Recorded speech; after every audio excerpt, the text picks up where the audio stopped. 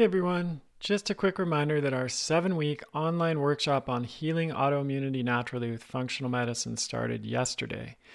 Even though we've already begun, there's still time for you to join, and everything is recorded so you haven't missed out on anything. In this workshop, we'll be sharing the same approach and many of the same strategies and tools that I use in my practice when I'm treating patients with autoimmune conditions.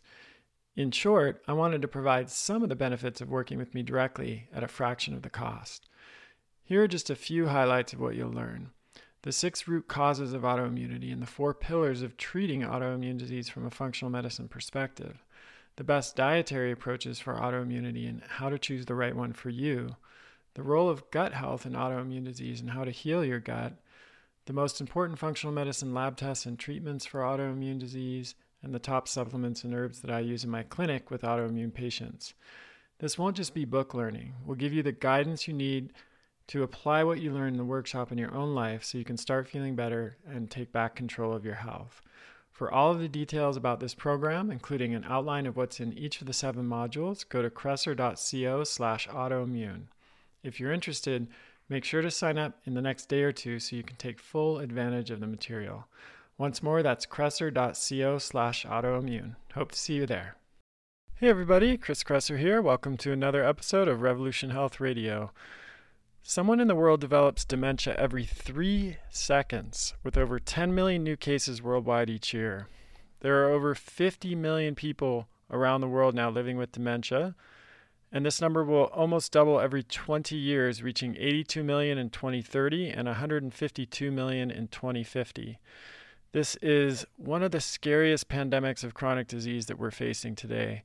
The annual global cost of dementia is now above $1 trillion. But even this staggering number doesn't reflect the true cost of the disease, which is the horrific toll that it takes on the affected individual and those they are close to. We know, for example, that caring for someone with dementia or Alzheimer's is one of the most stressful situations we can experience, as evidenced by the fact that many research studies seeking to examine the impact of stress recruit caregivers of Alzheimer's patients as subjects. But despite the shocking impact of dementia on our lives and institutions, there are few, if any, effective treatments available, at least within the conventional medical paradigm. And that's why I'm so excited to welcome Dr. Dale Bredesen back as a guest on the show. Dr. Bredesen is internationally recognized as an expert in the mechanisms of neurodegenerative diseases, like Alzheimer's disease, and he's also the author of the New York Times bestsellers The End of Alzheimer's in 2017 and The End of Alzheimer's Program in 2020. He's held faculty positions at UCSF, UCLA, and the University of California, San Diego, and he's directed the program on aging at the Burnham Institute before coming back to the Buck Institute for Research on Aging in 1998 as its founding president and CEO, and he's currently a professor at UCLA. I had Dr. Bredesen on the show before to discuss his 2 books and his groundbreaking functional medicine approach to treating dementia and Alzheimer's, so I'm really looking forward to hearing the latest updates on this really important topic. In this show, we'll discuss the latest updates on Dr. Bredesen's approach to preventing and reversing cognitive decline with functional medicine, recent research that validates the results of Dr. Bredesen's protocol, why Dr. Bredesen decided to write a book featuring stories from patients who've gone through his RECODE protocol, surprising insights and the key takeaways from patients that have done the RECODE protocol, and what's next for Dr. Bredesen's research and the RECODE protocol. We've used elements of Dr. Bredesen's protocol in our clinic for many years with great success, so I'm eager to have this conversation so he can share his most recent insights with all of us. Let's dive in. Dr. Bredesen, it's such a pleasure to have you back on the show. I've really been looking forward to this. Thanks so much, Chris. I love the work you're doing. Always enjoy talking to you. It's always enlightening, so thank you. So I'd love to start with just kind of an update since you've been on the show before. We've talked about your groundbreaking work using a functional medicine approach to reverse cognitive decline. And so I'd just love to hear what's new. I mean, I recently saw, I think, my sense of time is admittedly a little blurry these days, but it really seems pretty recent that I saw a study that came out validating the RECODE protocol or studying a certain aspect of it. So I'd love to hear about that and just any kind of general updates with RECODE and the protocol. Yeah, thanks so much, Chris. Lots going on. So as you know, back in 2011, we actually tried to do the very first comprehensive protocol for cognitive decline. We got turned down. It was, multiple variables. What's wrong with us? We don't know how to do a trial, all this sort of stuff. So we did a bunch of anecdotes. We published 100 anecdotes with documented improvement in 2018. So we finally got it approved in 2019. We finished the trial December of 2020. We're still analyzing the data. Very exciting. So we just put on the medRxiv, the preprint server that a lot of COVID things and various things are on. So it's now public information. Our first proof of concept trial, 25 patients, they did spectacularly well. So it was really exciting to see this. 84% of them improved their CNS vital signs scores. 76% improved their MoCA scores. We looked at 5 different things. We looked at their AQ change scores, which is basically a partner generated, because as you know, with some of the drugs, you'll find a minimal effect, but the partner can't even see it. I was like, oh, I can't tell. These people actually improved. It was great to see. Their MRIs actually improved. So interestingly, as you know, just aging alone, you have a slight reduction of gray matter and hippocampal volume, both over age. With Alzheimer's or mild cognitive impairment, you have an accelerated decline in this. And in this case, people actually did better than normal aging, even though they had MCI or Alzheimer's disease. Their gray matter volume actually increased, which was striking, and their hippocampal volume very slightly declined, but less than normal controls. So very exciting results. We also did Brain HQ, and all of them did better on Brain HQ. So by all of those 5 parameters, people improved. And I think it's important, we talk about the semantics of success. As you know, aducanumab was just approved on June 7th, and it doesn't make you better, and it doesn't even stabilize you. In one trial at one dose only, it slowed the decline by 22%. In our trial, you actually get better. You don't just slow your decline. So it's just strikingly different. Yeah, I mean, this goes to me. It speaks to the fundamental difference in the paradigm and the approach. Right. In one paradigm, you're basically just trying to slow the progression of the disease using drugs that suppress symptoms, rather than really looking at what are the root causes of this ongoing cognitive decline and how can we identify and address them so that the patient can not only slow the progression, but even stop and reverse the progression. So exactly. You used one example, but I want to highlight this for folks that are maybe less familiar with the conventional medicine options for Alzheimer's and cognitive decline. How did the results of your trial compare with the currently available conventional treatments? Yeah, very good point. So there are 3 different treatments that are now available. So one is a cholinesterase inhibitor like Aricept. That will give you a slight bump, but you go right back to declining. And in fact, if you look down the road, in the long run, people actually do worse if they took that drug than if they didn't. That's the scary part. Furthermore, if you cold turkey the drug, you drop down dramatically and typically do much worse. The second one is memantine, which has a minimal effect. The families couldn't tell who was on it in the trials and who wasn't on it. So a very, very minimal effect, although again, just a barely significant effect with slight improvement. And again, you go right back to declining. And then the third one, which are these monoclonal antibodies. So the drugs these are anti-amyloid antibodies, have not worked, and multiple have failed. And in fact, we've seen a number of patients who clearly got worse, which actually, if you think about it, makes a lot of sense. Your amyloid is there as a protection. It is a response to these functional medicine insults that we talk about all the time. Various pathogens and toxins and decrease in metabolism, all these sorts of things. And so you give these and it removes, it's a little bit like getting rid of the president of your country. Well, you might be able to get away with some things that you couldn't get away with for a short period of time, but your country is going downhill. Right. And this is the same sort of thing you see with this drug. So you actually see people get worse. So unfortunately, pharmaceuticals for Alzheimer's currently, at least alone, do not work. Well, that approach reminds me somewhat of the conventional approach to certain autoimmune conditions and the use of biologic response modifiers like Imurin and Remicade, where yes, they're very effective at suppressing the immune system, but they they're non-selective in what they're suppressing. They're globally suppressing the immune system. And then you get a situation where, oh, wait, I actually need my immune system to fight infections and not get sepsis. And so you see on the black box warnings of those medications that there's a potential for those very serious side effects and complications, because instead of asking the question, what is aggravating the immune system and causing immune dysregulation in the first place, and let's look at that, let's just like, oh, a part of the immune system is overactive, let's just globally suppress the whole thing. It's very strange to me that we're in 2021 and that's still the thought process behind approaching chronic diseases like this. Like, why is it taking us so long to learn? I mean, you've been involved in this. You started out in the conventional paradigm and with drug discovery, if I'm not mistaken, and looking at these drug treatments, you saw that was not going to be a fruitful path after as many years as you were in it. But it seems to me that it's, the conventional approach is still very much designed around this silver bullet idea. And I love the term you use, and we need silver buckshot. But maybe you could talk a little bit about that, just from your inside perspective, having been involved in that world and now being in developing your own functional approach. Why do you think it's taking so long for progress to be made here?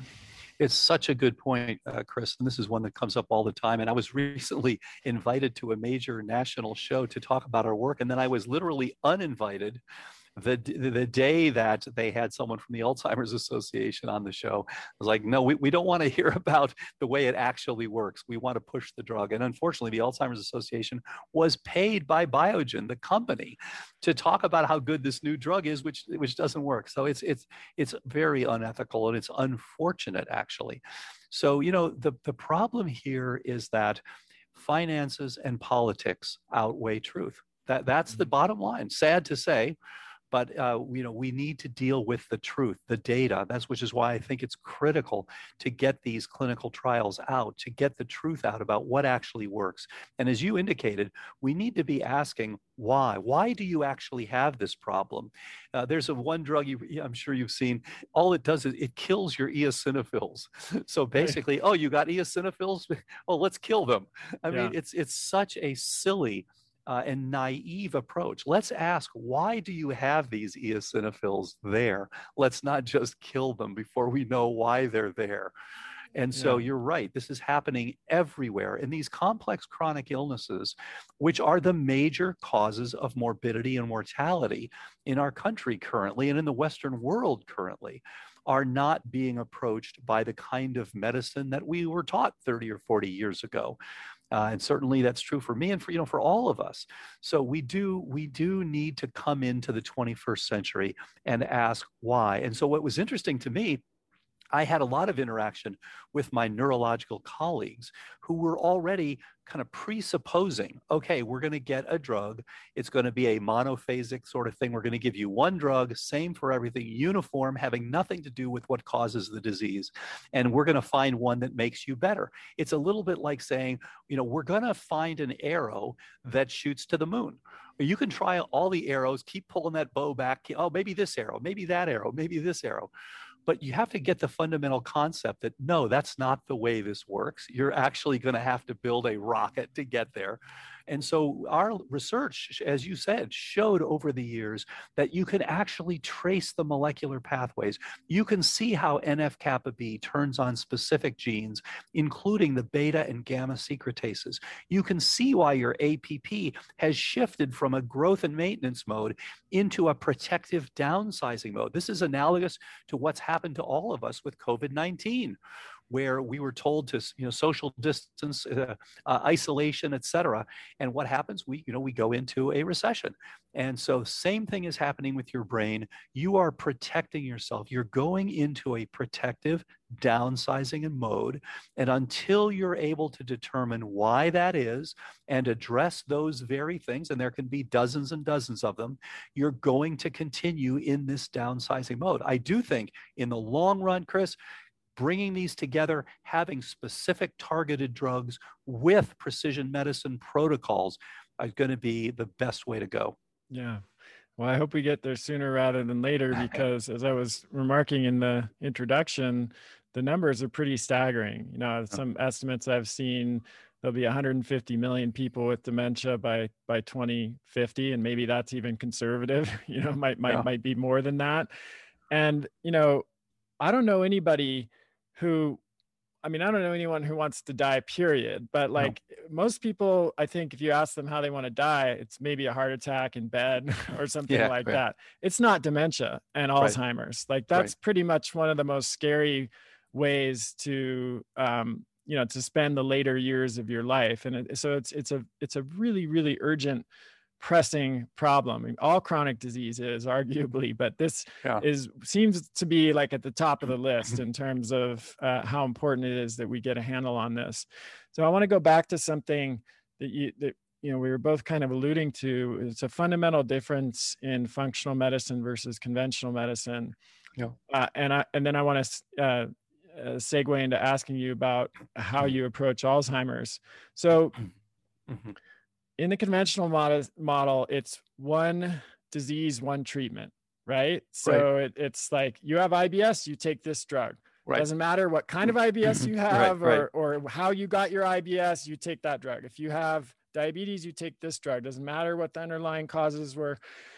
And that's how Alzheimer's is being approached, as you mentioned. But Yeah, in functional model, you could have someone with the same disease, 10 people with the same disease, but 10 different profiles of how that got caused. For example, absolutely. maybe 10 people with Crohn's disease. One person maybe has post-infectious Crohn's disease because they got an infection, you know, like a parasite infection, and that is evolved then into Crohn's disease. Maybe somebody else was exposed to, you know, high levels of mercury or lead, and that dysregulated their immune system, and they developed Crohn's disease that way. And you can go on down the list. And the thing is, the treatment will be different for Right. each of those people. You might use some things that are the same, but there are other things that will be different. And that's, to me, one of the things that stands out the most about Recode and your approach to Alzheimer's is you're acknowledging the different types Yes. of the disease, and those different types are have usually different causes. So can you, for the folks who didn't hear the first podcast with you, can you Mhm. talk a little bit about what those types are and what kind of insight they provide into the treatment protocol? This is a great point, Chris. And yeah, we've talked about this before. And as you indicated, there are different things that all contributed. Ultimately, what we found is that what we call Alzheimer's disease is fundamentally an insufficiency. There is a supply and a demand, and when the supply is constantly, is chronically exceeded by the demand, and it's multiple different things as we'll talk about. But let me just preface this by saying, for the first time, from the work you're doing, from the work we're doing, from the work others are doing, virtually nobody needs to get Alzheimer's. It really is now an optional. I know that sounds crazy, but it is an optional disease. If everybody gets on appropriate prevention, and we recommend when people hit 45, get a cognoscopy or appropriate early reversal. Please don't wait. Then virtually no one needs to get this disease. Now, as you indicated, we want to understand why you get it. And it's different for each person. And so type 1 is inflammatory. And this can be from pathogens, it can be from metabolic syndrome, it can be from poor dentition, so forth and so on. Type 2 is atrophic. And these are people who don't have enough hormones or growth factors or nutrients. Type 1.5, because it's got some of both of those, is glycotoxic. These are people who become insulin resistant. So they have some of the type 2 because their insulin signaling doesn't work. They also have some inflammation from the non-enzymatic glycation. Then there's type 3, which is toxic. And the toxins come in, as you know, 3 basic groups. It's the inorganics, things like mercury, and also the air pollution we have here in especially in California, and people who were in the California fires, things like that. Then it's the organics, glyphosate, toluene, benzene, things like that, formaldehyde. And then at the third group is the biotoxins, very common. We see people all the time. Just heard about a patient a couple of minutes ago who's, it turned out their ductwork had major mold. And of course, this person's getting exposed to this every day. And then type 4 is vascular, very common association with Alzheimer's disease, and type 5 is traumatic. So those are the 6 different types that we see. And interestingly, we've now developed, you can actually look at an equation that says your probability of developing it is proportional to an integration over time. So you're looking at all your exposure over the time to basically 4 things, 2 things in the numerator, 2 things in the denominator. So anything that increases inflammation, as we talked about, pathogens, et cetera, anything that increases toxins, and then on the denominator, anything that will reduce energy, and that's mitochondrial function, cerebral blood flow, oxygenation, ketosis, all of those. And then anything that will reduce trophic influences. And that's everything from vitamin D to estradiol to testosterone to nerve growth factor to BDNF and those things. So if you just look at those 4 groups, you can see why the person's system, why their neural subnetwork is now involuting, which is what's happening. And for each of these neurodegenerative diseases, they have their own unique neurochemistry. And so you've got to identify those issues, you've got to address those issues. And as you indicated, it's different for each person. Absolutely. Right. Well, I mean, one thing that stands out is it's really hard to do that in a 10 to 12 minute appointment, in the conventional model, or even a half-hour appointment, frankly. I mean, that's a lot of information to be collecting and diagnosis, and you've really systematize this in a big way with the RECODE protocol and the software and all the tools that you offer to clinicians that you train. But what would you say to someone who says, geez, that's just a lot of work. That's a lot of money to spend on testing and diagnosis. It's so much easier just to and faster just to prescribe a drug. How would you respond to that? It's just such a great point, because we pointed out in the publication on the trial, we can show now that it's possible to do this and clearly show even a denominator, how often can we do it, et cetera. What we haven't shown is that it's practical. And you're absolutely right. But here's the problem. The average American spends $350,000 during their time with Alzheimer's, much of it, no surprise, on nursing homes. With the new drug is $56,000 per year, plus administration costs, plus MRI and PET scan costs. So total, it's about $100,000 per year for something that does not make you better. It might slow the decline a little bit, or although it might make it worse, and we've seen that happen as well. So in fact, even if you were simply investing for a portfolio or something, you will actually put far less money and do far better for far longer by doing the appropriate protocol, by looking at what's causing it and then addressing the things it causes. So I usually tell people, imagine that you're going to spend something like 1/10 of what you would spend for a typical Alzheimer's patient. We're going to keep you out of the nursing home, keep you out of your decline. And one of the things that we're doing now is putting together a program that will guarantee prevention. Because what we're seeing is nobody who goes on prevention actually ends up declining. We don't see people become demented if they are on appropriate prevention. Now, of course, if they don't do it, if they are not compliant, they don't do the right things, they ignore it, of course, they're at risk. But for those who do the right things, we can pretty much prevent everyone from developing cognitive decline and ultimately Alzheimer's. That is just amazing. And that's why I'm always so excited to talk to you, because so many people interpret Alzheimer's or even the early signs of dementia as like a death sentence. There's no way out. It's just going to get worse and worse. And even just like colloquially, when you go, if someone, I'm middle-aged, very healthy middle-aged. It's funny to say that. I kind of like to say it just because it's but anyways, if I went into the doctor, which I don't, I can't even remember the last time I went into a doctor, conventional doctor, but if I did, and I said, I'm feeling a little bit more tired, right? I'm starting to forget things, I couldn't find my keys the other day, or I have difficulty with recalling certain words. They probably just like pat me on the back and say, welcome to the human race, or something about yes, normal. This is just normal for age. Right. You should just expect to decline, in significant ways as you age. And, you're saying that that's not necessarily normal. That's such a good point. And Chris, this really brings up one of the most important points. And the reason that we've had so much Alzheimer's in our society, and this is because people have actually named it incorrectly. Here's what I mean by that. There are 4 stages of this problem. Stage 1 is you don't feel anything, you're asymptomatic, but you already have the underlying biochemistry. That's been shown very nicely by PET scans, spinal fluid, et cetera. So you have a period there where you don't know, you're in a pre-symptomatic stage.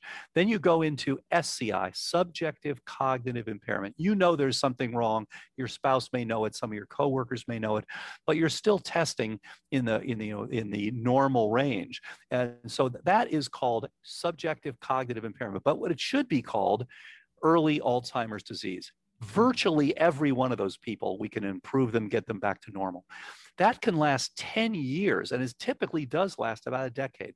Then you go into what's called MCI, mild cognitive impairment. Now, as you can see, that's the 3rd of 4 stages. Doctors will say to you, it's a little bit of age. It's mild cognitive impairment. This is like telling someone they have mildly metastatic cancer. This should be called advanced stage Alzheimer's disease because it's a relatively late stage. You've already had more than 10 years of the underlying biochemistry by the time you get to MCI. But as you indicated, most doctors just tell you, Chris, you're getting a little older. Don't worry about it. They should be jumping on this with all 4 feet, jumping on, making sure that everything works. Let's see what's causing this. And then what we call Alzheimer's, where you actually have to lose activities of daily living, should be called final stage Alzheimer's, because that is a very, very late stage of the underlying pathophysiological process. So all of us should be getting evaluated as we get older and should be optimizing things and make sure that we do not get Alzheimer's disease.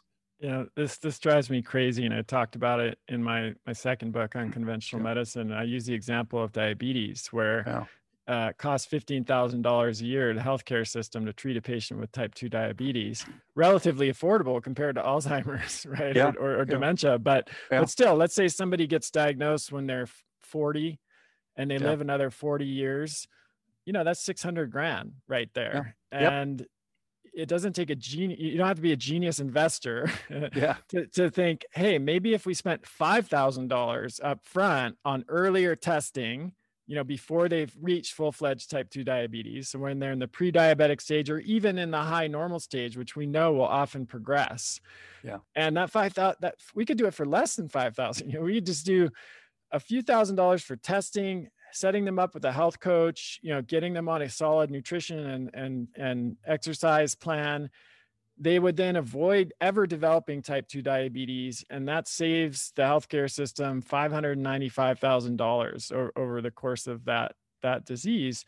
And that's all from just earlier detection and earlier intervention. And it sounds like you're saying that's exactly what we need to be doing in the case of dementia, not waiting until the person has reached that 4th and final stage, but intervening at the earlier stages where I know from our many conversations and using your protocol, it's far easier to prevent a disease or to catch one at an earlier stage than it is to slow or halt or reverse it at the late final stage. Absolutely. And we now know many of these critical factors that are actually driving this, as you indicated, type 2 diabetes and insulin resistance, and even pre-diabetes, looking at various pathogens and things that are causing inflammation. We know specific viruses that tend to be associated with Alzheimer's and viruses that tend not to be associated with Alzheimer's disease. New biochemistry, things like plasmalogens, where we can look at, okay, is this going to be one of the things that's driving this process? So there's a tremendous amount we can do. What we're doing right now in practice is like saying to someone, oh, you've got a new car, just keep driving it until it just stops. When this car stops, then give us a call and we'll see if we can fix it. And even like, there's four warning lights on the dashboard, but what you need to do is just put some tape over them, because then if you don't see them, they're not there anymore, right? Yeah, those warning lights are what we see with car aging, so just ignore them. Just put tape over it. Exactly. Yeah. So makes no sense. It makes no sense, and yet that's what we've got so far. So I want to talk about your new book. We talked about your Yeah, first two books, which again were absolutely groundbreaking, The End of thank you. Alzheimer's and The End of Alzheimer's Program. And this latest book, which is out on, I think, August 17th, right? Right. Is The First Survivors of Alzheimer's, How Patients Recovered Life and Hope in Their Own Words. And I'm excited about this because your first two books were so thorough and comprehensive by necessity because you're Right. introducing a new paradigm for how Right. to treat Alzheimer's. And most of my patients just ate them up and devoured them. But my patients are, let's say, they're highly motivated, highly Right. educated about all of this stuff. And they're the ones who go to the summits and read the blog posts and listen to the podcasts. But human beings, primarily we learn through stories, Yes. and narrative and story is just part of our DNA. Like that's how information was passed down for Yeah. millennia Yeah. before we developed the kinds of tools that we have now, and even written language. And so I know I'm a big believer, like when I write my emails or when I write blog posts or when I speak in public, I always use case studies Yeah. because I just find that people can relate to that so well. And it just goes in their brain and sticks in a way that it doesn't if you could just, tell them about the results of a study. Great. That's helpful, but it's not the same as hearing about somebody whose life was transformed, from this approach. So I imagine that has something to do with why you decided to write this book. But yeah, tell us, Yeah. what was the impetus for this? This is such a great point. And so when the first person contacted me, actually patient zero, who got contacted me after about 4 months and said, I'm so much better and here's what's going on. And my memory's better than it's been in 20 years. I was so excited to hear that. And of course, it validated all the science we had done in the lab over the years. It validated the overall approach, but it was also heartwarming for people to say, I had given up. One of the guys who wrote one of these 7 stories in the book, these are all first person stories, said, I've allowed myself to talk to my grandchildren about the future once again. It's just Wow. such a heartwarming thing to hear. I mean, a lot of people will, there'll be a tear that comes to their eyes reading these stories of people who were hopeless. As you know, Julie, one of the 7 people in there, went to a neurologist who is a specialist in Alzheimer's and said, I'm an ApoE44, I'm clearly declining. Could you do anything just to even keep me where I am? And the guy looked at her and said, good luck with that. Basically offering no hope whatsoever, because that's what the literature had suggested. She's now 9.5 years into this, doing absolutely great. She's gone from 35th percentile to 98th percentile on her cognitive testing. And interestingly, she worked with your team. It turned out she had ended up having an undiagnosed babesia, which turned out diagnosed by your team. Thank you very much for that, and fantastic care for her. And that turned out to be one of the things that she was kind of stuck on a plateau. So now she's done even better. So all of these stories are heartwarming. They're articulate. They really come from the horses' mouths themselves. This is what it was like. So I wanted to give people some hope to say, hey, I can do this myself. I also wanted the people to put down, here's what I do every day. I wanted them to offer real world experience. I can say as a physician, well, I think you should correct your homocysteine or something like that. But that doesn't tell you, here's what I do. Here's the website I go to. Here's the store I go. Here's how I cook my food. Here's what I do each day and how it's worked and what hasn't worked for me and what the workarounds are, et cetera. So excited about the first survivors of Alzheimer's, and also updated the protocol. Also have a chapter there about enhancing normal cognition, because so many of us have suboptimal cognition. We think of it as normal, but we can actually do so much better. So very excited about this, and just to see these people get better. That's still the thing that gets me the most excited, is hearing about someone who had a terminal illness with cognitive decline improve. Yeah, it's a miracle and it's not, right? On the one, it depends which lens you're looking through. If you're Yeah. looking through the conventional lens, it's like some kind of magic voodoo miracle, because Right. none of the drugs can do it. But when you understand, the system's Yeah. approach to looking at chronic disease, it's not a miracle, it's just good medicine. It's Right. the way that medicine should be practiced with not just dementia and Alzheimer's, but all chronic disease, and we have to have this approach, or we're not going to make it through, as a species. It's just the numbers are just absolutely shocking. So Absolutely. I imagine, I know from my own clinical experience that I learn as much or more from my patients as I do from, Yeah. other work, seminars and continuing Right. education and all, going to conferences and all of that stuff. I always say my patients have been my greatest teachers, and that's absolutely true. Yeah. What have your patients taught you? Like, what are some of the more surprising insights, or things that maybe you didn't expect, or lessons that you took away? Because I imagine as you wrote this book, you were combing through lots and lots of different stories, and so that must have been an incredible learning experience for you. This is such a great point. And as we now, with social networking, we're now seeing thousands instead of hundreds. And so we're hearing more and more. And of course, with the trial, we're looking very carefully at each thing. But we've also started something called the ARC project, where we just look very deeply at one or two people who have each of the neurodegenerative diseases. So we've started with macular degeneration. We're now going on to Parkinson's and Lewy body and things like that. So we'll learn more from each of these. But you're absolutely right. Tremendous lessons. One of the ones I learned first, which is now 8 years ago, we started seeing people who weren't responding. These were the ones that turned out to have mycotoxin exposure. So that's what we didn't know about that. Initially, we just had type 1 and type 2. We didn't know about type 3. And so we had to reorient and say, why do these people, they actually look different. As you know, they tend to present differently.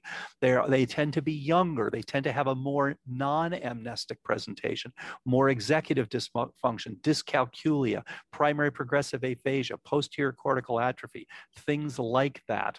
So, and they often will have stress as a big inducer of the cognitive decline. You have to treat them differently. You have to recognize the problem and jump in. One of the things that we're now just, you kind of see new concepts and you say, wait a minute, am I missing something here? One of the things that we're looking at right now is the phenomenon, I call it AI2, but it's basically auto-activated innate immunity. In other words, as you know, we have an autoantibody, you have autoimmunity for things like what you had talked about earlier, things like IBD and things like that. And so you have a situation where you start by responding against a foreign, a pathogen. You start with the, PAMPs and DAMPs and things like that, and you progress to your adaptive immune system. But if it's too wide, you now start making antibodies or cytotoxic T cells against your own antigens. So you now have autoimmunity. Okay. What we're getting the suspicion of is that there is something that is analogous to that, but at the innate level, where, in other words, someone starts with ongoing inflammation. You can bring that down. The inflammation is to a pathogen, but you now, because of your own auto activation of this, so DAMPs, things like A beta, which functions essentially as a DAMP, you're essentially auto-activating a chronic inflammatory state. So it's not good enough just to get rid of the pathogen. You have to kind of reset the system, which is where things like LDN and things like that can come in. So we're starting to see people where things went right, but they've really plateaued and even started to backslide a little. And yet there's nothing. They've said, well, we've done everything right. There's no pathogen there. There's nothing that's doing this. But we're now realizing they probably have an intrinsic activation, which we now need to work hard to reset. Yeah, that's really fascinating, because I actually just this month, a day before your book comes out, we're launching our first workshop on treating autoimmune disease naturally from a functional medicine perspective. And so this is all very much on my mind, you know, the autoimmune nature of many diseases that weren't considered to be autoimmune previously. So for example, I just saw a paper on I don't know if you saw this, on fibromyalgia, and they found a lot of antibodies in these patients to muscle tissue, not surprisingly. And so now they're reclassifying fibromyalgia as an autoimmune disease. There was a paper on ME/CFS, that's chronic fatigue syndrome, for the listeners that are not familiar with that. And they found antibodies to the hypothalamus and the pituitary. And Yeah. that then resulted in lower levels of cortisol and growth hormone Wow. production. So now, Interesting. there's a thought that at least in some people, chronic fatigue syndrome may be autoimmune. And then I mentioned before, post-infectious Crohn's disease. That's an Right. autoimmune Right. disease that often starts with an infection. We know that viruses are often triggers for autoimmunity, like long COVID. Many people believe is autoimmune in nature, and it's triggered by the SARS-CoV-2 virus. And this concept, I'm always explaining it to patients, so I'm really glad you just brought it up. Where the idea that if there's a trigger for a disease, that if you remove the trigger, then the body automatically just goes back to normal. So often, and maybe more often than not, that's not the case, because Exactly. the immune system tends to get on a kind of a track, right? Right. So where like the trigger dysregulates the immune system, and then the immune system just kind of stays dysregulated even when that trigger is gone. And so we have to take steps to balance and regulate the immune system and restore that normal function. And I've come to believe that it's quite, the statistics on autoimmune disease, the official ones even say 1 in 5 Americans now. I think if you Wow. include fibromyalgia, chronic fatigue syndrome, and these kinds, and then maybe even dementia having an autoimmune element, and it could be as high as 1 in 3 or 1 in 4. So it seems like it's a really crucial thing for us all to be aware of. Absolutely. And imagine a scenario in which you never get far enough. Your adaptive system is not doing well enough to generate those antibodies. You're stuck in a state where your innate system is on and your adaptive system has just never quite gotten there. That's what we see as this AI2 idea, that there's this constant. So you've essentially have an endogenous inflammation. And one of the things that had been pointed out years ago in Alzheimer's patients, they're not particularly good with phagocytosis and presenting of antigen. Their adaptive systems tend to be slow, whereas their innate systems tend to be on. So you never get that nice turning off of the innate system by the adaptive activation. So it's almost like a precursor to autoantibodies. Yeah, it's that comes up for me, or came up. It was puzzling for me earlier in my career when I would see patients that I was virtually convinced had Hashimoto's, for example, and yet they never test positive for the antibodies. Yeah, exactly. we could do 10 tests and they wouldn't be positive, and yet they exhibit every other sign and symptom of it. And then if you send them for a thyroid ultrasound, they've got diverse multinodular goiter, or some other evidence of Hashimoto's, but they never show up with antibodies. So that's the same thing that you're talking about in this subset. And this is how we initially connected, I think, Dale, was around mold and biotoxins. Right. And I've, as you know, talked so much about this and written so much about it over the years, but I find that it's still, the awareness around it is still so low. And, there's so many people who are spending a lot of time in water damaged buildings. And even when they become aware of it, if they try to bring it up to the building manager, if it's their workplace, for example, or try to get help at home, it's just so difficult, because it feels like we're kind of living in the Stone Age when it comes to awareness of building science and indoor air quality. This is the biomedical equivalent of Surfside. So instead of waiting for your building to crumble, you're waiting basically for your immune system to crumble. You're waiting for your nervous system to crumble.